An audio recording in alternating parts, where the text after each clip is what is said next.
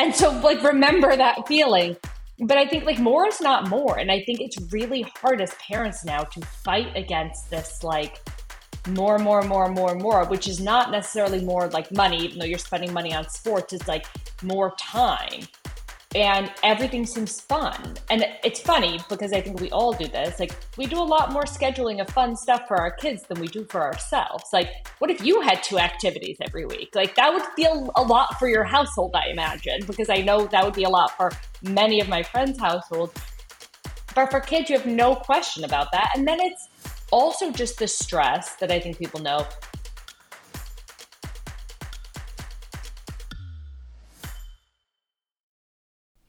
Hey everyone, welcome to today's podcast. We have a really exciting guest. It is Kate Anderson, the Chief of Staff at Motherly. Kate is a leader in generating change and gender equality within the startup space. As a Chief of Staff at Motherly, a well-being destination empowering mothers to thrive with expert content, innovation, product solutions, and supportive community, Motherly engages an audience of 40 million plus readers and viewers a month with on-demand parent education classes, Webby Award-winning videos, the Motherly podcast, essays and articles, and a highly engaged social media community. As co-founder and VP of operations of iFund Women, she has driven millions of dollars into the hands of female founders. iFund Women's flexible crowdfunding platform combines a pay-it-forward model, expert startup coaching, professional video production, and a private community for its entrepreneurs, all with the goal of helping female entrepreneurs launch successful businesses.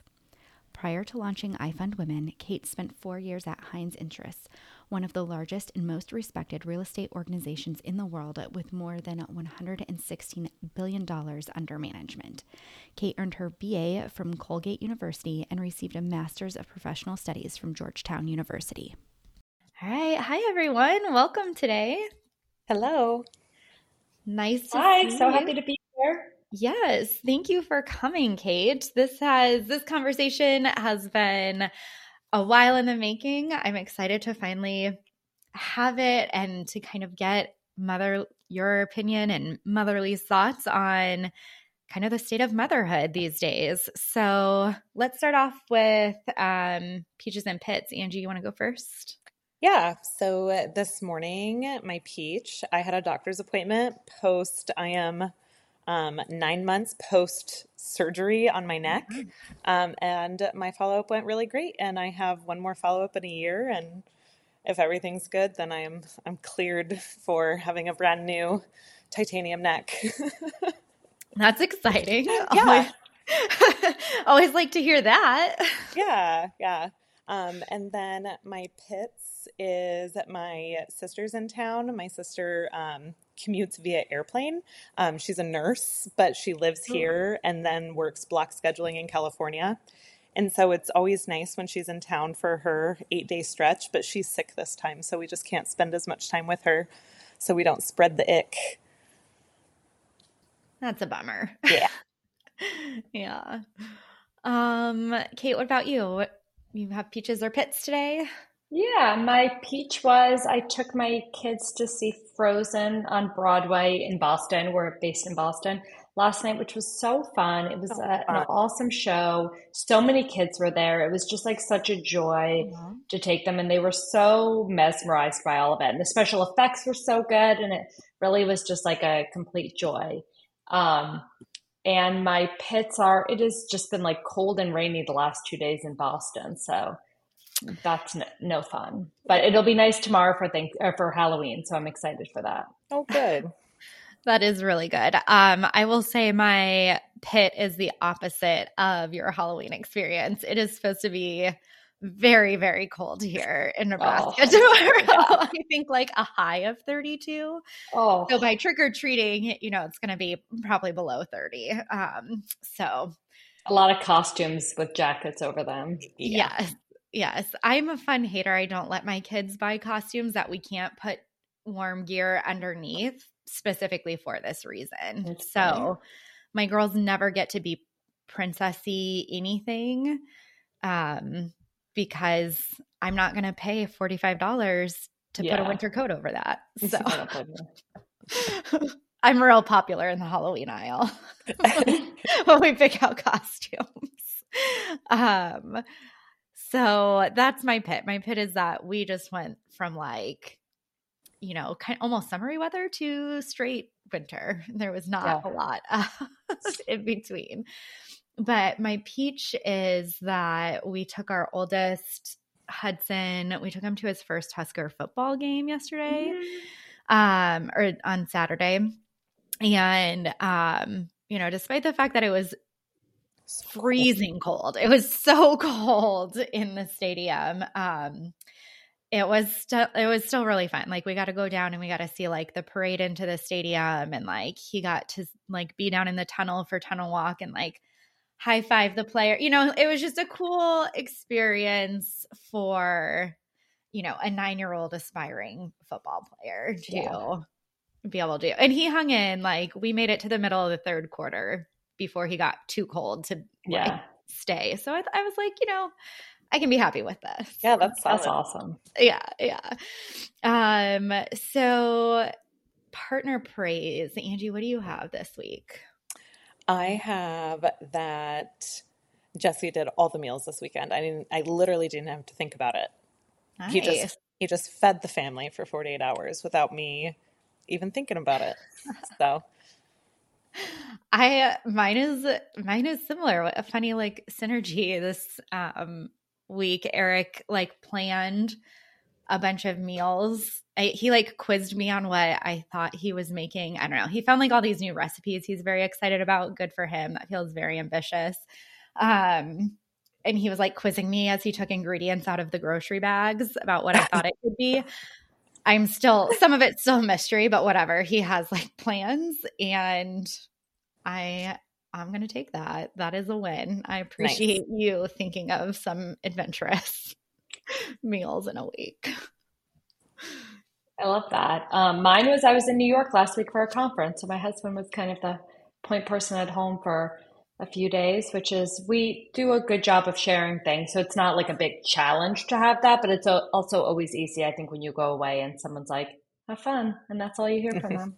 I forgot. I called him at one point. I was like, did I tell you all of this stuff or not? He was like, no, I haven't talked to you, that's our normal like go to if we're like busy. And I kind of like that you're like, oh, and then you're so happy to come back.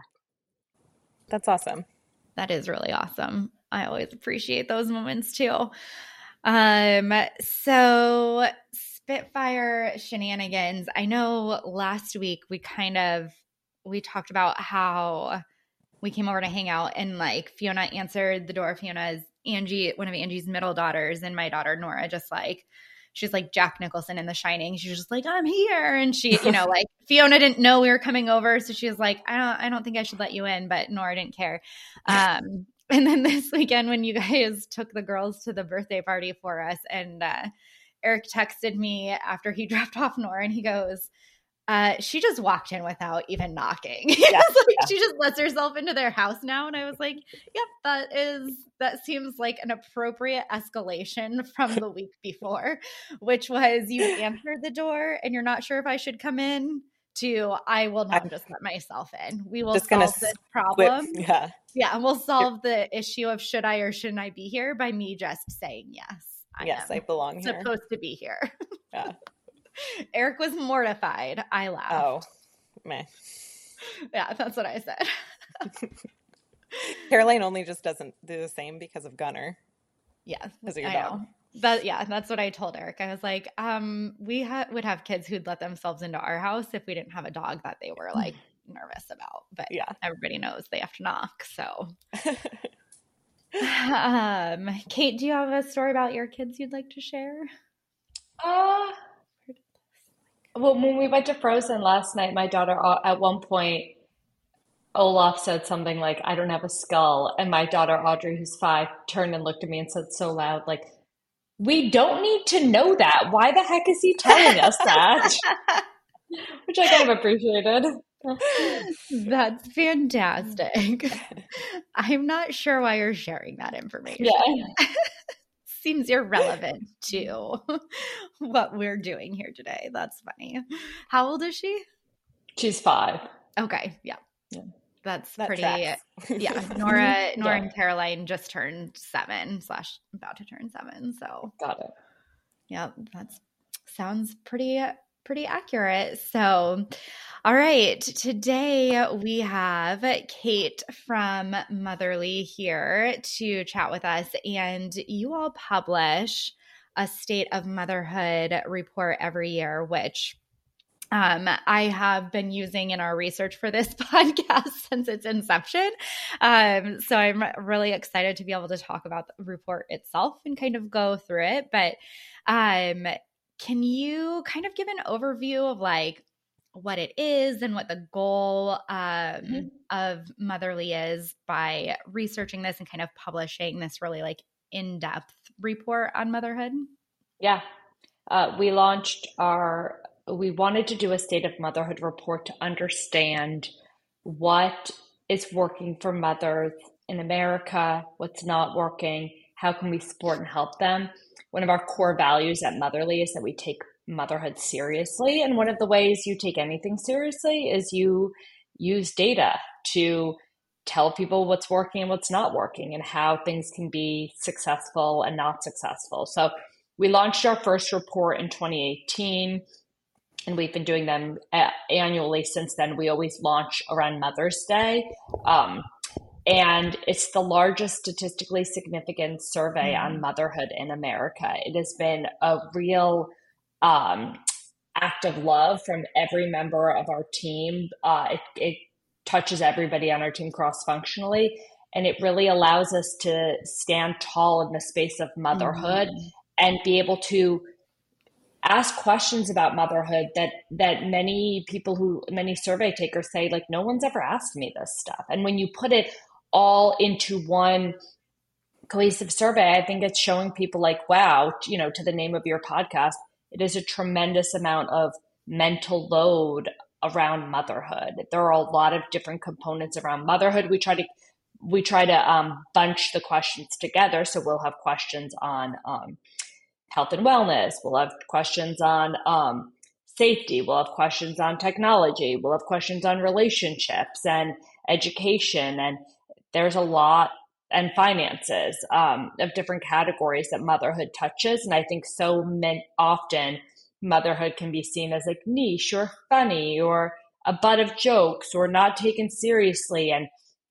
we know it's a big, important job. It's critically important to the success of children. It's critically important to society to have strong, educated, committed mothers. And we're really trying to shine a bright light on it. And while we oftentimes have data that's alarming or negative, we do try to shine a light on what are the positive things, what is working in motherhood.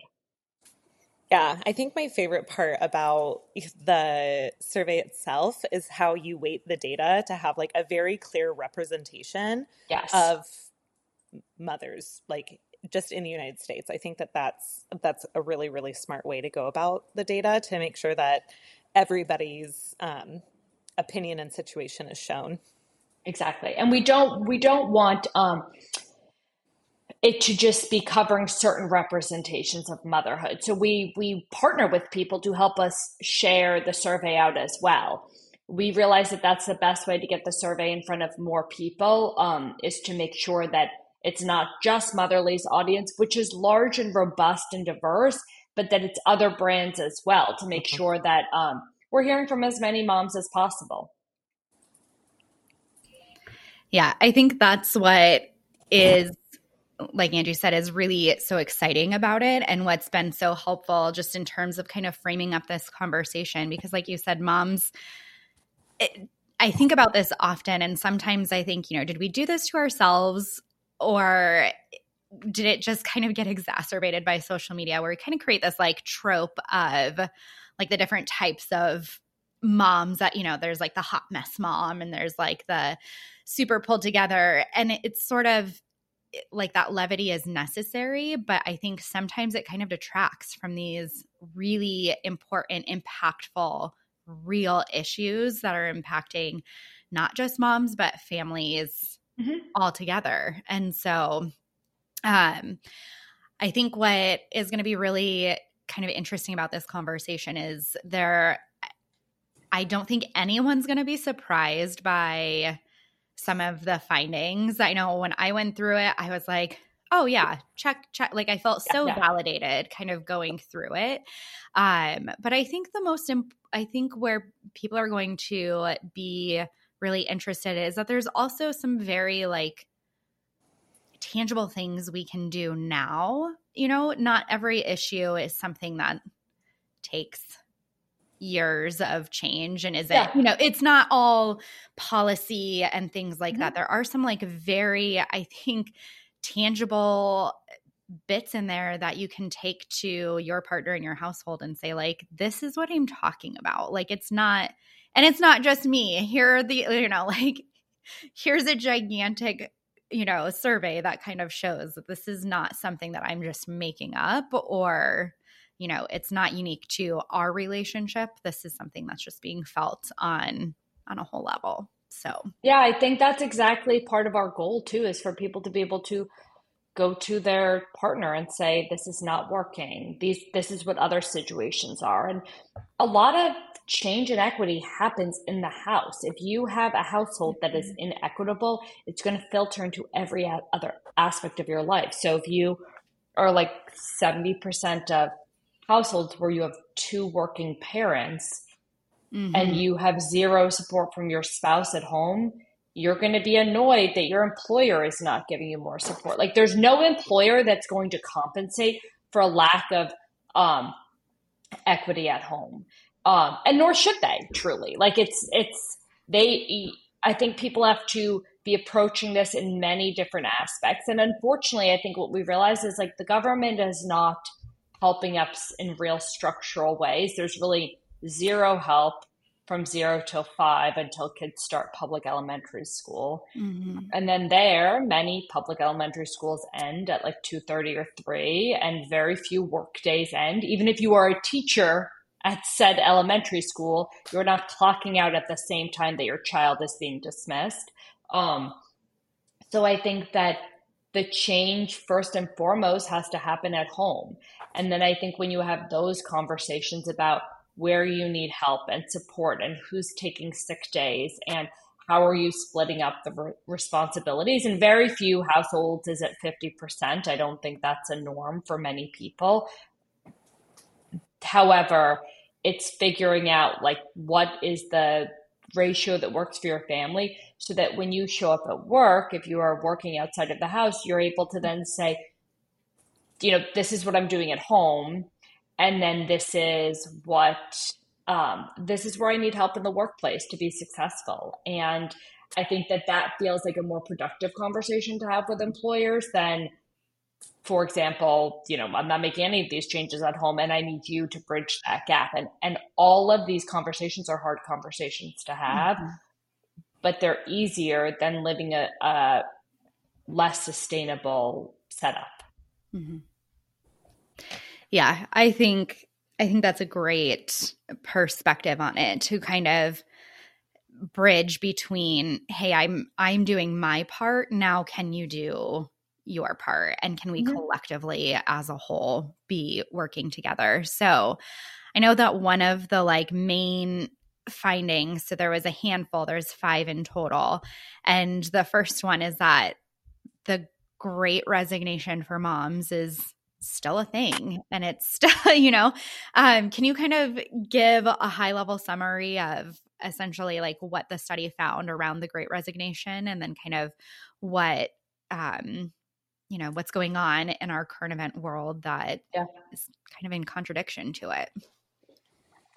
So we had nearly 2x more women become stay-at-home moms in 2023 than in 2022. You can surmise a lot of different things about that, but one of our thoughts in that was that people were returning to the office. That it was, while COVID and the pandemic had significant challenges for working parents and for mothers specifically, it did crack open this remote work life that I think that has really worked for working parents, especially working mothers. but many offices were going back in 2022 and 2023. So that was really not sustainable because while people were returning to work or offices were opening up, many schools were still having restrictions for COVID. We're still having that if your child had COVID, they were out for a significant period of time. And the two don't really equate. There's not, if your childcare is sending your kids to school and they're out of school for 10 days, that's not really working for households. Um, Additionally, 52% of working mothers said the cost of childcare made them consider leaving the workforce. There were real childcare shortages in this past year. I think we all know about the childcare cliff, which happened at the end of September. That's not reflected in our data, but it surely will be reflected in our next survey. But the fact of the matter is we don't have adequate childcare in this country for 0 to 5. There's no state mandated childcare facilities that are really working for parents. Childcare workers are not paid enough. The cost of childcare is too expensive. There are a lot of lawmakers working to make this happen. And I was at a conference in New York last week called the um, uh, Mother Honestly Work Life Summit. And one of the things that a woman was speaking about, one of the speakers, was that childcare is it's not a Democratic, it's not a Republican issue. People, citizens on both sides want childcare. They want the government to help with childcare. They want options before kids turn 5. It's when it gets to a lawmaker level that it gets all convoluted of how to do that. And I think there are places to do that. Boston, where we live, for example, has universal pre-K. So kids start school at 4 instead of 5. That's for 70% of kids in Boston will go to an elementary school. They also they're starting universal 3K. We have a new mayor in Boston, Michelle Wu, who is a mother of elementary school kids. So that's a pretty big deal here. But they launched universal 3K. And what they're doing that I think is really remarkable is they're tying in, they're creating slots in already existing facilities. So like Head Starts, YMCAs that already have facilities, community centers. So instead of saying we need to create, 50,000 new childcare centers, they exist. They're just now providing additional funding and resourcing to them.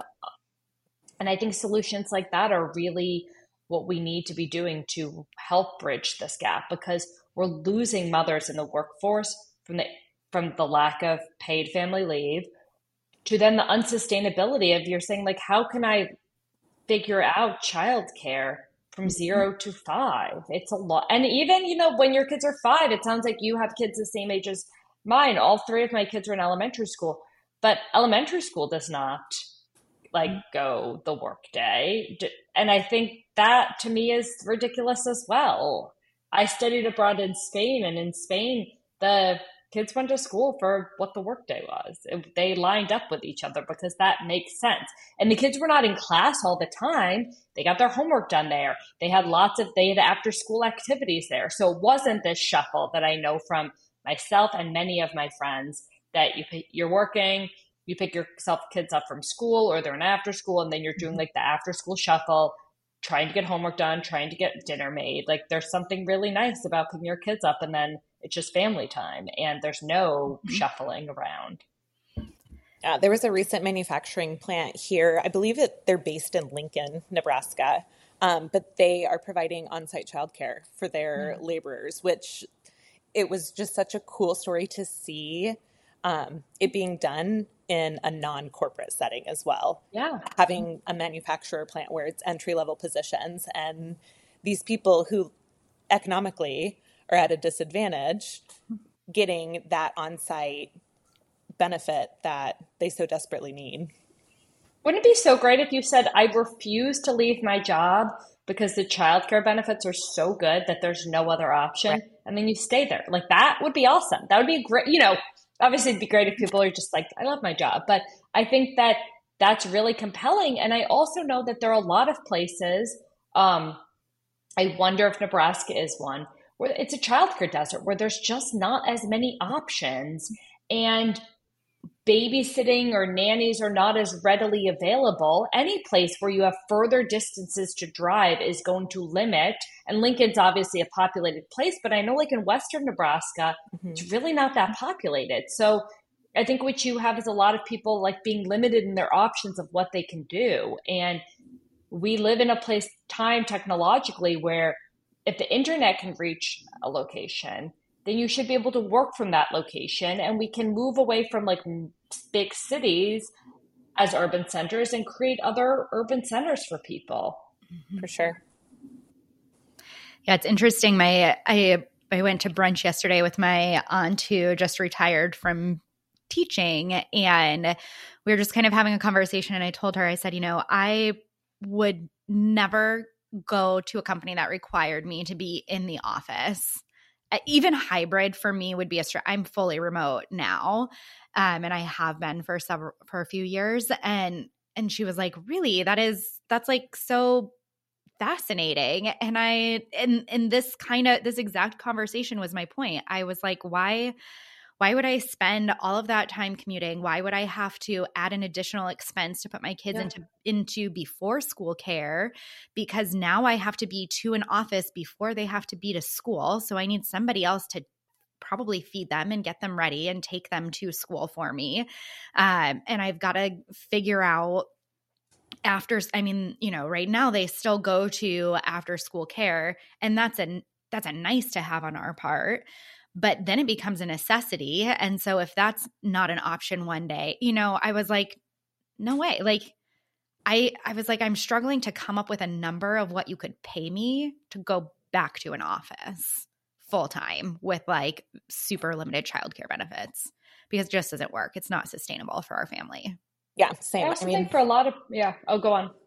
My husband works from home full time, and we wouldn't be able to do what we do without that. If he were to be called back into the office, which at this point he wouldn't, unless he changed jobs, it would be a very large conversation on what the hell are we supposed to do?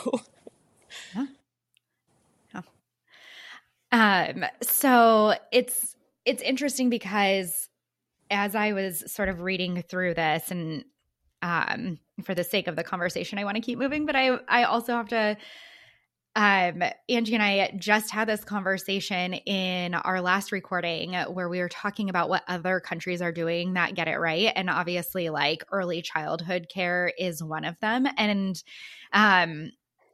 it feels like, and I'm curious if, your Motherly kind of has information or thoughts around why this is, because it seems like when all of the data points to making sense to support families and early childhood care, how we still kind of as a society fail to get there. It feels like it just becomes this like you said, political bargaining chip at the lawmaker level, when it's really one of the very few nonpartisan issues of this country. Yeah, it's really quite alarming. And I'm not quite sure why exactly it is that we don't have the benefits, but really, if you think about it, like people are having like 2.7 kids. So let's increase that to 3 kids. Let's say you gave somebody a year maternity leave for each kid. It's 3 years. Mm-hmm. Like think about how long careers are. 50 years. If you can keep people in the workforce. And I think that we're always mindful at Motherly that just because women are leaving the workforce is not a bad thing. If women are leaving the workforce and they are saying, I love staying home with my kids, I love being able to contribute to my community, this gives me tremendous pleasure, this is valuable, that's great. We're all for that. But if they're leaving the workforce because it's not sustainable for them, because they can't figure out childcare, because a bunch of can'ts, that they cannot figure out how to make it work, that's not sustainable. And my husband and I lived in Sweden, and I volunteered at a childcare facility there. We spent a lot of time talking to people about the setup, and it was just so reasonable. Like all parents get a year paid leave. And then all kids go to a state-run childcare facility that is lovely with delicious home-cooked meals that they all eat, that parents are not making. And I think that they solve that problem of where are your kids going by creating it. It's like you're going to the nursery, and the nursery is like the town nursery. What they don't have is tons of options. But honestly, I think, for a podcast called The Mental Load, too many options is not a good thing. That if you just say, this is where your kid is going to nursery because everybody goes there, great. And then it just like eliminates those questions. And I think that other countries must look at us sometimes and say, like, what the heck is happening? For sure. Yeah, definitely. So kind of on a slightly different, on a more personal front than the Great Resignation, the second finding in the survey was that self-care looks a lot different for moms, which we also just recorded an episode about this, ironically, too. Essentially, it's that moms are prioritizing sleep over sex and friends. Yeah. What were kind of like the key findings and takeaways within that maybe were surprising or not so surprising? Yeah. I think that at the end of the day, moms are tired, they're exhausted, and so they're not prioritizing these things. I think that this is, I mean, this is not a thought unique to me, but we are in a major epidemic of people not having enough sex and not seeing their friends enough.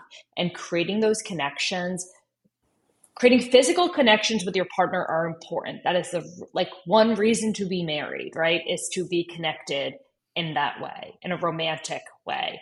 It feels good, makes you feel better. It's fun. It's like checks all of those boxes. Then on the seeing friends, like that's an important thing to do. Kids are successful when they feel like they're part of communities, and the community has like deep kind of tethers in many different areas. And I think that while this self-care feels good for moms now, and sometimes, sometimes like we always say this, that it's like a rainy weekend, that's nice. Like it's nice to do nothing. It's nice when sports are canceled. It's nice when you can just stay home. That's great. But I think as a long-term strategy, the best societies and the happiest people are people that feel like they have deep connections, not just with their own family, but with other people. Because then I think when things aren't working at home, they feel like I've got nowhere else to go. And that's so critically important to have other places that you feel a part of. Hey, it's Caitlin here to talk to you about some of me and Angie's favorite supporters of the show. We don't have sponsors, but we've got an amazing group of people who've been great support systems for us on this podcasting journey. One of my favorite things about being married to my husband is actually his amazing group of cousins.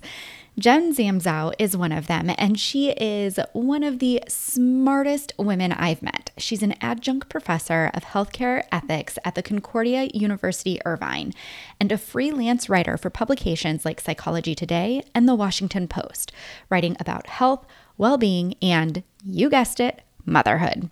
She has a newsletter on Substack that you can subscribe to via the link in the show notes called A Well-Lived Life.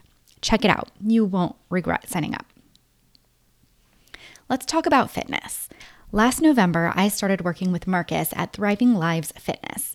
After 3 kids, I just kind of wanted my clothes to fit better and to feel confident in my own skin. What I love about working with Marcus is not only can he work with you from anywhere, but he also treats me as a whole person. He doesn't just give me meal plans and workouts to follow each week. He asks about things like my stress, digestion, and sleep, all things that impact my fitness. Yes, my clothes fit better because I've lost weight, but more importantly, I feel like I've created a healthy lifestyle that can support me and my family long term. I do earn an affiliate commission when you sign up with Marcus, but I only recommend the products I love. In fact, most of our ads are shout outs to places we simply just love. So when we take an affiliate partner, you know it's a big deal. Last but not least, I can't not mention my friend and former guest and mindset coach, Melissa Bloom. If you're looking to reframe your thoughts and see the world through a new lens, Melissa is the perfect guide for your journey. It is not an understatement to say that she does life-changing work. She's done it alongside me for the past year, and it's been one of the best investments I've made. Find her at melissabloom.life and all things Path to Joy. Now, back to the show. Mm-hmm. I think for me, this one in particular kind of resonated very closely in terms of like what we tend to talk about in regards to the mental load, where when it comes to like spending time with your partner and having that connection, whether it's physical or it's not, just having time where it's just you and your partner, we consistently are kind of having this conversation where it's like, how can we have more of just that time in whatever capacity we want to spend it?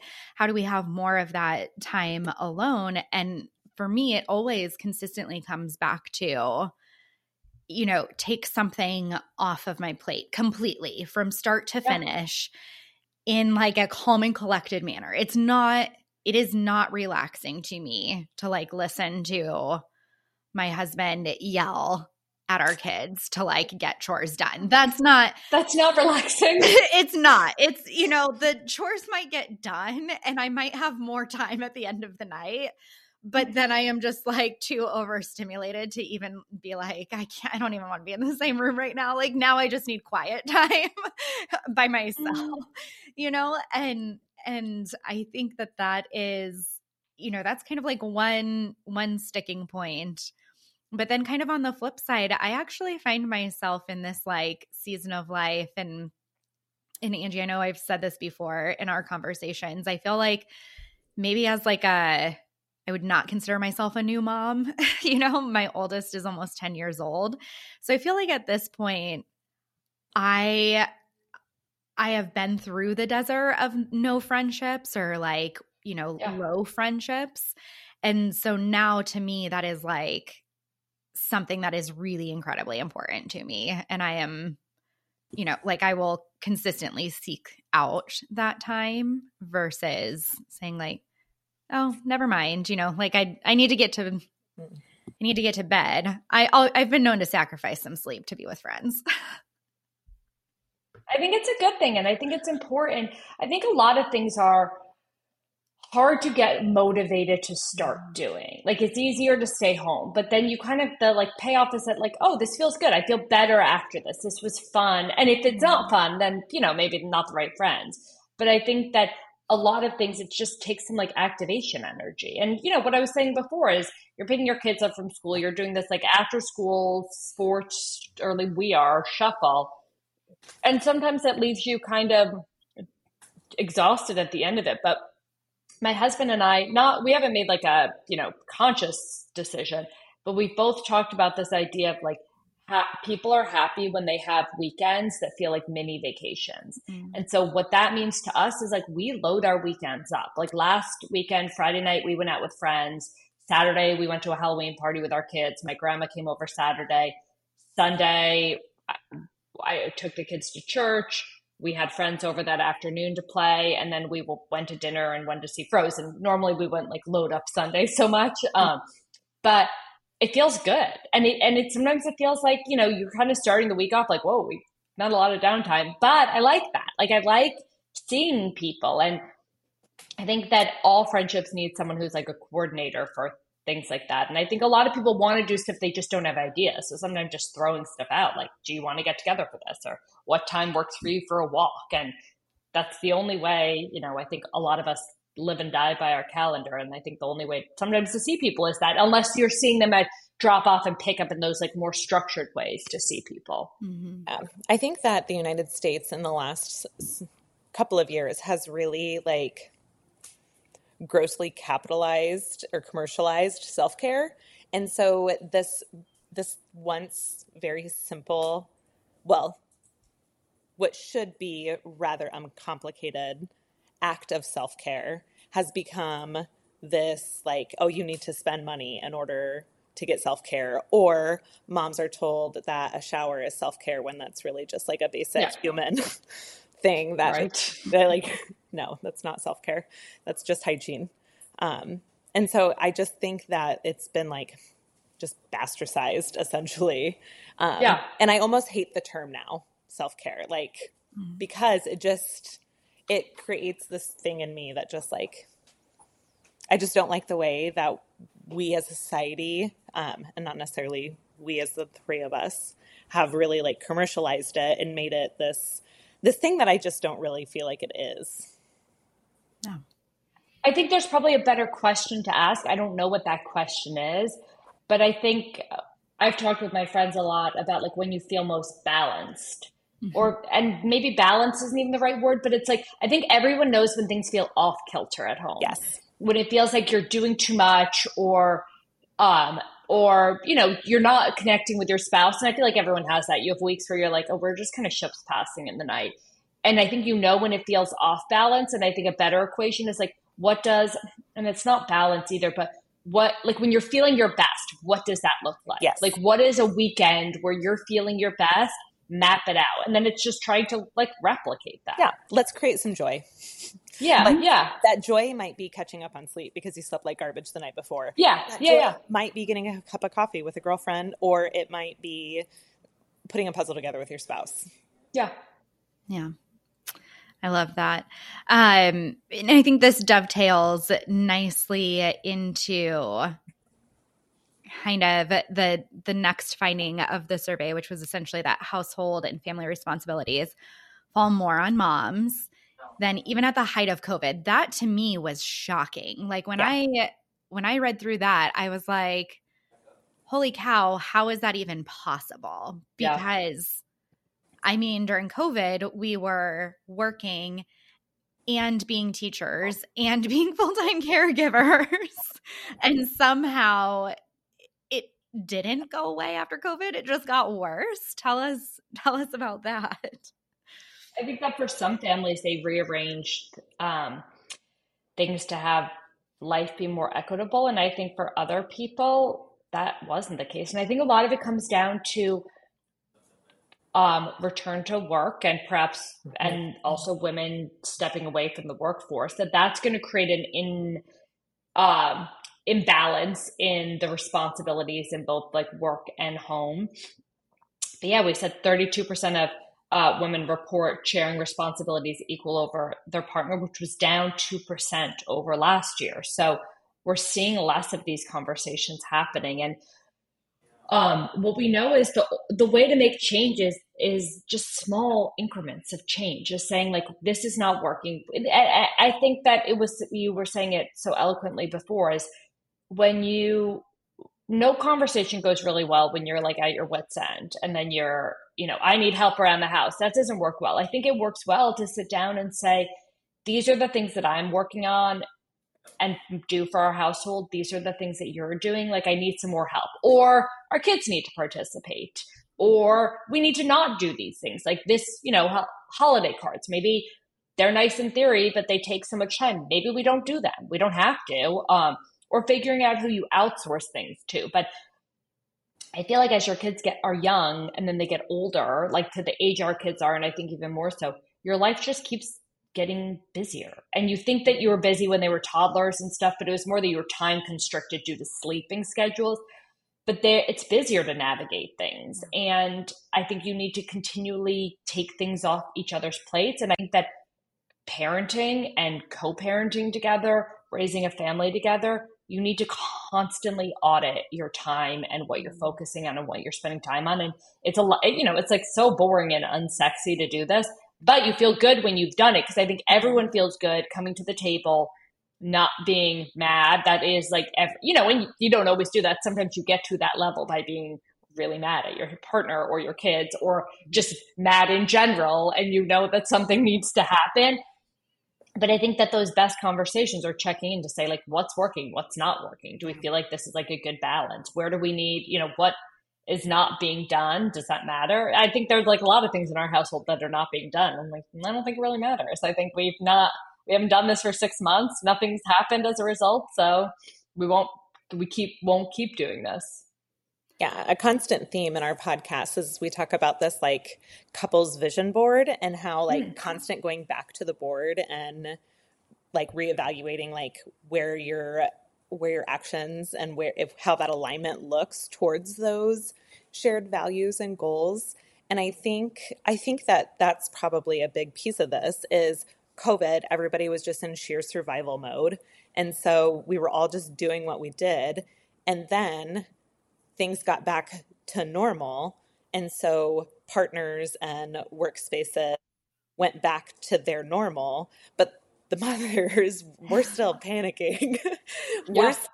We're still trying to survive. And so then this unequal load just kind of organically happens. But I think that really having those intentional conversations on what those look like and why loading the dishwasher before we go to bed and running it makes the most sense for our family. It may not work and it may not work for every family. Like other families have different goals and vision and whatnot, but it is our oldest responsibility to put the dishes away from the dishwasher when she gets home from school. If that dishwasher is not loaded and ran the night before, then she doesn't have a chore and we are at least a meal and a half behind that on dishes. Yeah.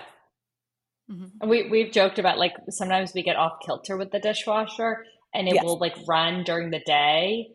And then it's just like it throws out, it's such a little thing, but like it throws everything into a tizzy. But then also though, I will say this, sometimes we've had days where the dishwasher runs right before dinner. And that's actually a little helpful because then you're setting the table and you're like, well, just take them out of the dishwasher. Right. Like one less step to put them away. Yeah, the dishes and the laundry are just I have 4 kids, and so like if you miss any cycle, you're just fucked for a couple of days. Yeah.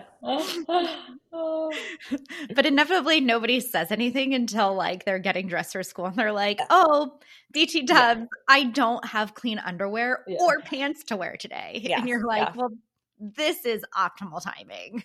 Let me Febreze something for you.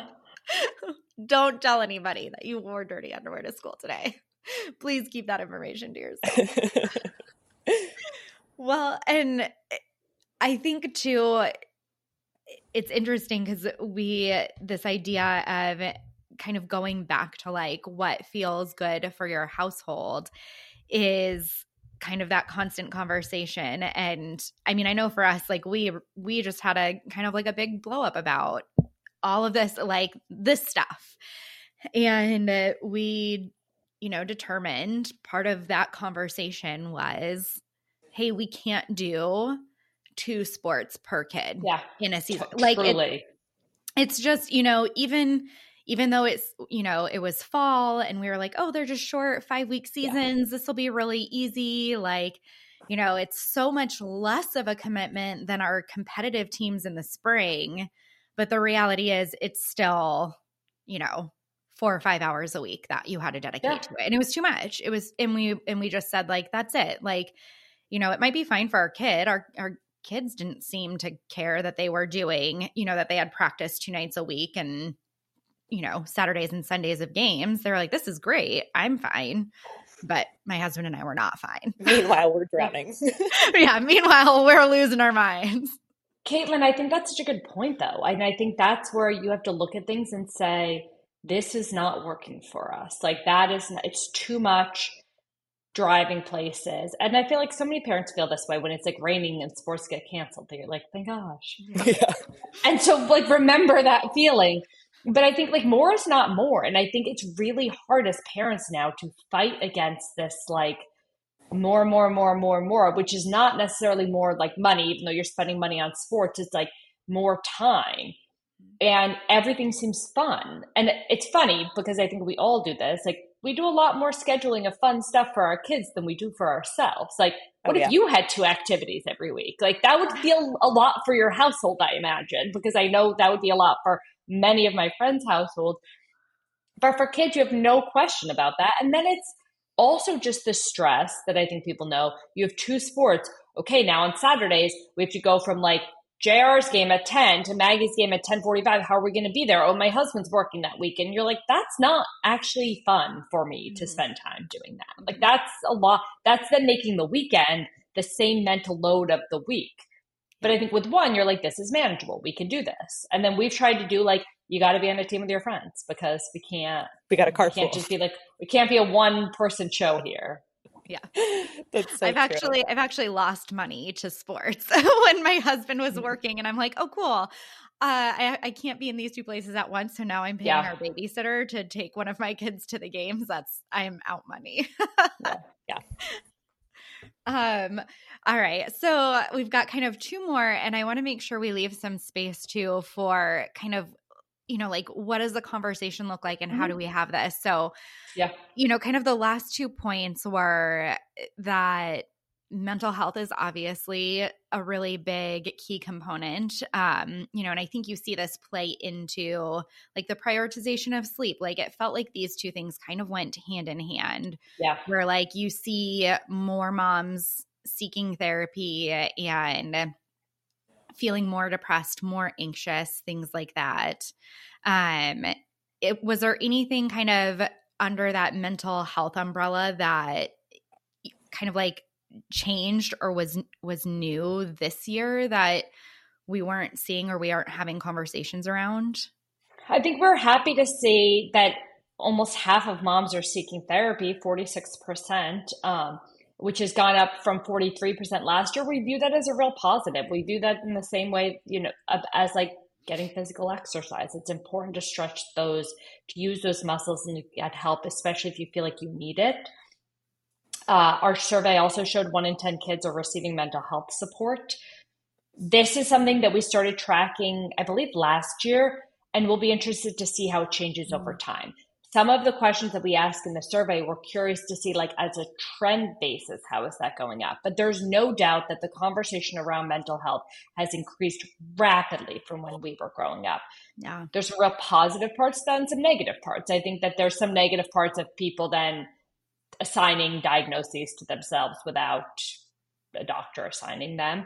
But by and large, I think it's helpful for people to not feel shame associated to things, to mental health diagnoses, and to be able to get the help that they need, and for kids to be able to get that as well. But trends that we're tracking as Motherly, as our mom audience ages up, is how are kids feeling about social media? How are moms feeling about social media?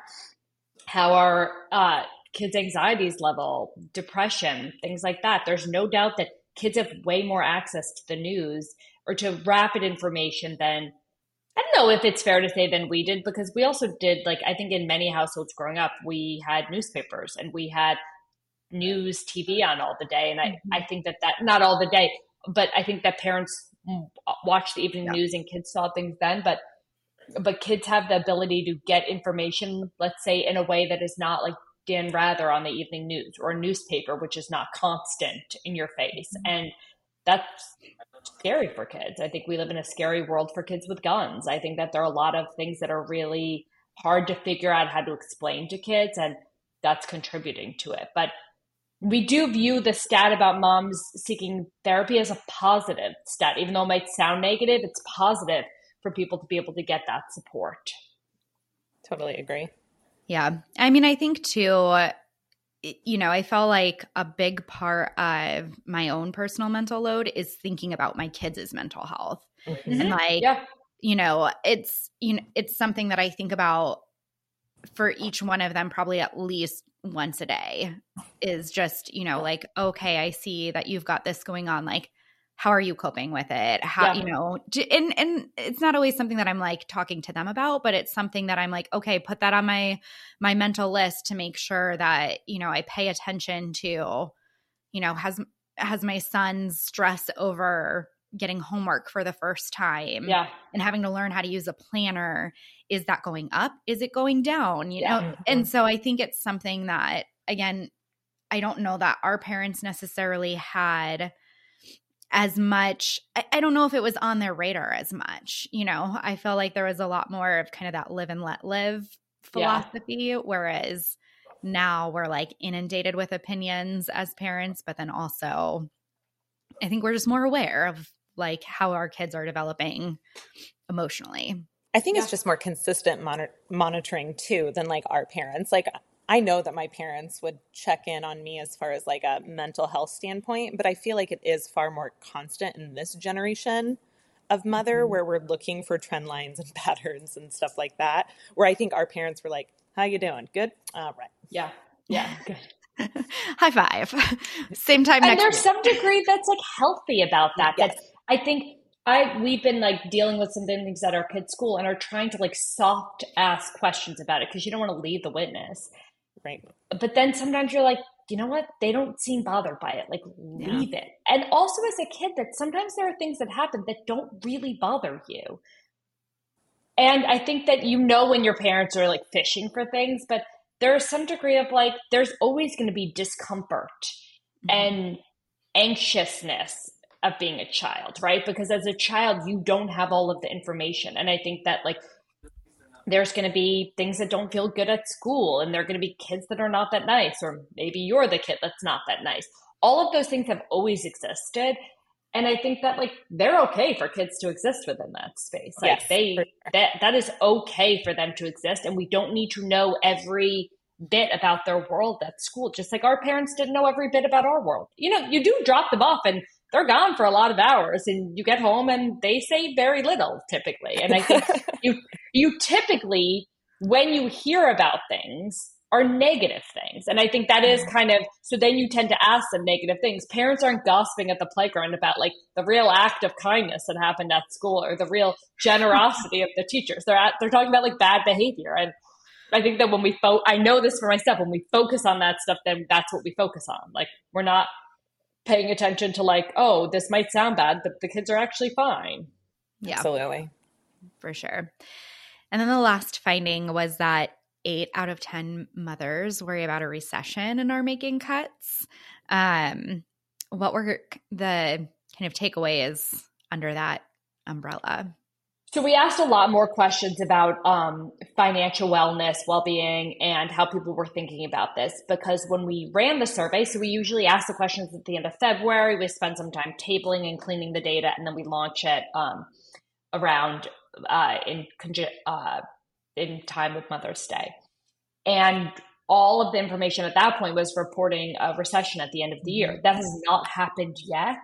Um, I'm not an economist, so I'm not going to predict when one will happen and if one will happen. But there's no doubt that the cost of living has gone up exponentially. The cost of groceries has gone up, childcare has gone up, interest rates have gone up. Buying a house has become less and less attainable for so many people. And so what we always find when we've asked moms what they're cutting back on is the number one thing is usually themselves. Kids' activities are really far down on that list, that they're willing to sacrifice things for themselves and not for their kids. And I think some of that ties back to the self-care part. And some of it is you're an adult, you make the money, you're able to decide what you're spending the money on, and it's easier for you to sacrifice on things, and perhaps the costs are the same. But there's a part of me that always feels like, you are the one who's making the money. So shouldn't you be the first person to get to spend that money and make the decisions about them? But it's typically you don't have to explain to yourself why you're not doing something. You have to explain that to your kids, and that can be a harder equation. But time and time again, we do see that mothers are more willing to put their kids' needs before themselves, especially when it comes to financial decisions.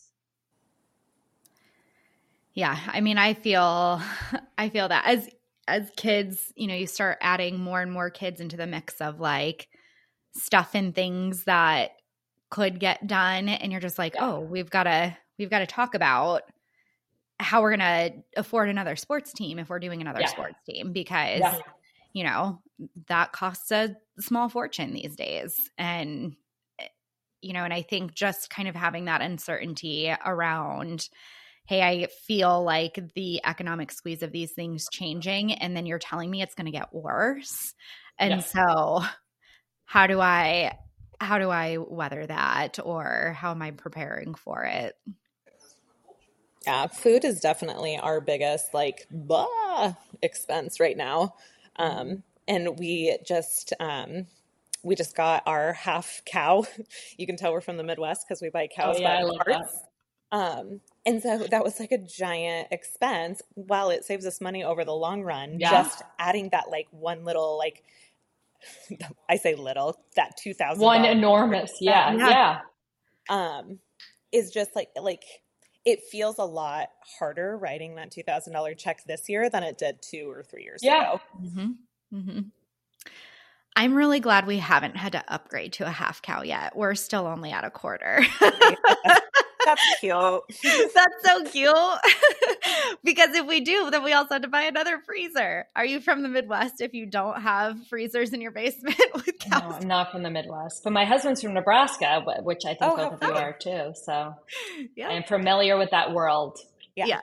Yeah. Yeah, we have 2 freezers. But like, I mean, I've started doing things that like I normally that seem like very little, and they are very like small, like impactful. Like, instead of buying the pack of Hawaiian bread rolls, like I'll make my own quick rise bread because it saves money. And it feels very, very small, but maybe it's, you got to cut costs somewhere. I mean, it's like, it's you got to just be like, girl, like that cost comparing, you save yourself 30 cents on cottage cheese. I know. But sometimes, like, I don't know, sometimes it feels good to do something like that. Yeah. So as we think about all of these kind of key markers that really indicate like, here is the state of motherhood today in 2023, how does Motherly kind of frame up the conversation, or like, what do you think, what is the impact the survey can have at a household level? I feel like that's always something, we talk about these macro issues all the time. And I feel like the hardest part of this conversation is articulating it and then like making that change at the household level. And like, how does it play out either in your own household or like anecdotally, like what do you guys see as an organization? I think that's a great question. We hope that people use this data to go to their spouse and to say, this is not working, or this is working. I'm really happy with the setup we have. This feels good for me. It's not all negative. But we want people to continue to have these conversations. You gave me a good idea of like actually asking our Motherly audience to say, what are the hacks that you've used? I talk about this with my friends all of the time, is what are the things that you do? My husband, like my favorite thing that he did is, so our kids go to Boston Public Schools. Boston Public School has free universal breakfast and lunch for all kids. You don't have to pay for it. And when our daughter started at like K1, which is like pre-K, I was like getting ready to pack her lunch, and he was like, "What are you doing?" I said, "Well, like making her lunch. Like my mom made my lunch every single day." And he was like, "No, it's free breakfast and lunch. That's what our kids are getting." And I was like, well, there's like things you have as a mom sometimes. Like sometimes I think moms would be better parents if they were parented like dads, which was like not emotional about things. Like making school lunch to me felt like a lovely thing I was doing for my child. And that every day that I never have to do that is so nice. Like when we have summer camp and you have to make lunch, I'm like, oh, this is the worst. I hate making lunch. And everything has different rules and stuff. But I think that is actually like not letting things fall by the wayside. Like the kids have lunch and that's great. And there's no complaints about it in our house.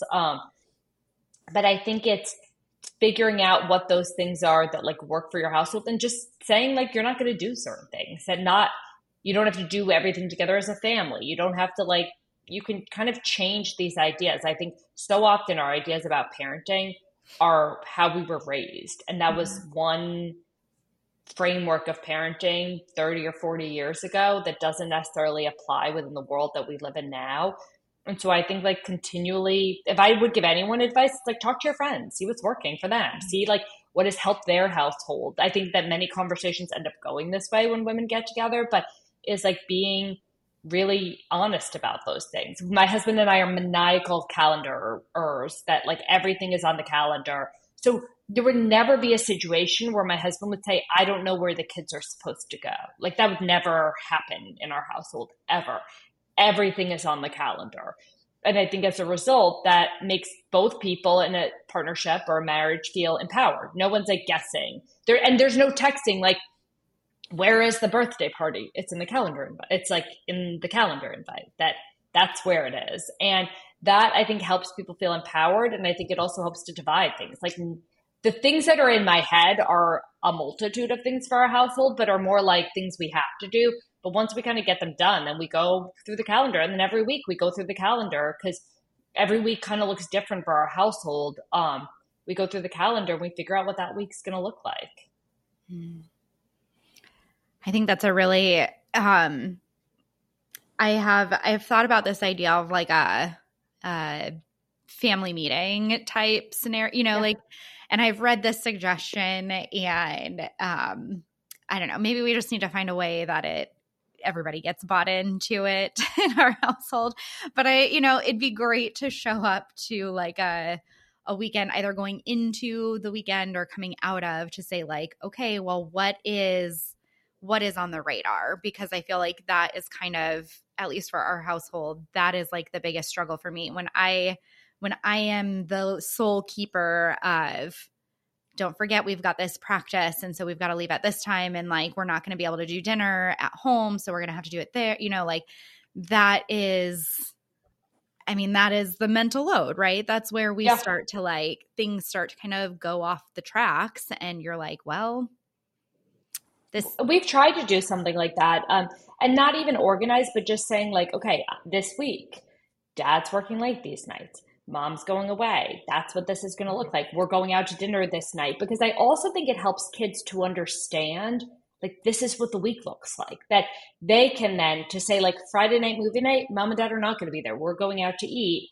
You get to do this. And I think we all feel better when we have like a little bit more information about things. And I think but then it also helps kids to say like, dad's doing pickup this day. Then we have to go right to this activity to get flu shots. And so we're going to need to leave right away. And I think just telling kids those things in advance, I feel like helps them a lot. And then also helps to say like, how do you think this should work? Whether or not you factor that in. But I think it is helpful. Sometimes they can say like, well, maybe I'll skip this party or something like that.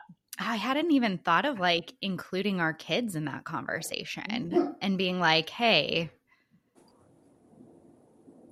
Oh, is Gunner barking? I was going to say, I have included my kids in the conversation, and my little Charlotte, she's my oldest, and she is your very typical firstborn daughter, like doesn't want to break any rules, very like engaged.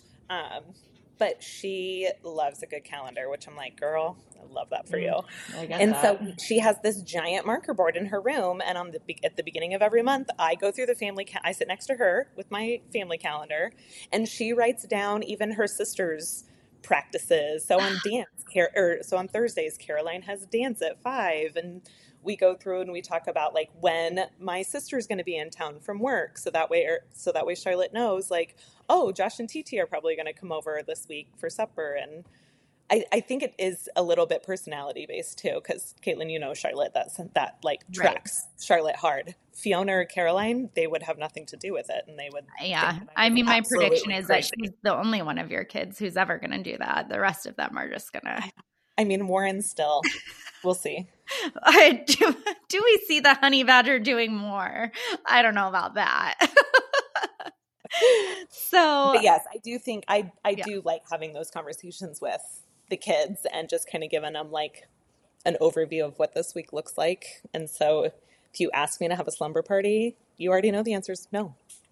Well, and I think too, it gives kids sort of this, when we talk about kind of breaking this generational cycle of the women being the only ones in the household who know what's going on. I love this. Like the more we talk about it, the more I love the idea of like including the kids in this, because then it gives, like for me, my oldest is our son, for me to be able to say like, okay, we've got practice on these nights. We've got to talk about how you organize your homework self. And we also have to talk about that means that, like on this night, you don't need to ask me 15 times if we can go over to the neighbor's house and play, because you can look at the calendar and it gives them this sense of like, okay, I can prepare myself and I can also learn to kind of anticipate what might be needed from me in order to like do this well. And actually, I think they're actually very capable of it. I actually, as I'm thinking about it, every Sunday night, we write down like, here's what your specials are for the week. And if there's anything special going on, and my kids don't ever even have to ask me, do I have PE today? What shoes do I need to wear? Like they know, they look at the thing on the, oh my gosh, I'm in love with this suggestion. You just had a light bulb. I did. We're going to have so many family meetings and everyone's going to love it.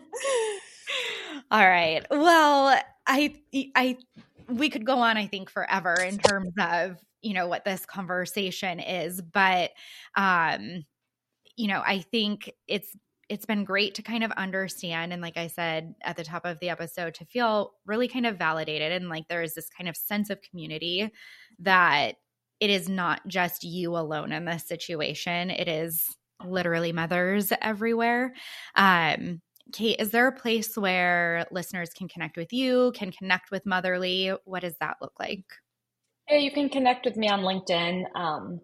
And then on Motherly, at all places at Motherly. Instagram is where we're most known. Facebook, we're growing on TikTok as well. LinkedIn, all of those places. There's a Motherly podcast to listen to. So and you'll be able to find us easily. Yes. I love my little texts and things for Motherly. So Oh, good. It's one of my favorites. Well, thank you for being here today. We certainly appreciate it. If you're listening to this episode and it resonates with you, share it with a friend, with a partner, rate, review. That helps others like you find us and bring light to this very important conversation. So thank you, ladies. Thank you so much, Kate. Thanks, everybody. Thanks. Bye. Bye-bye.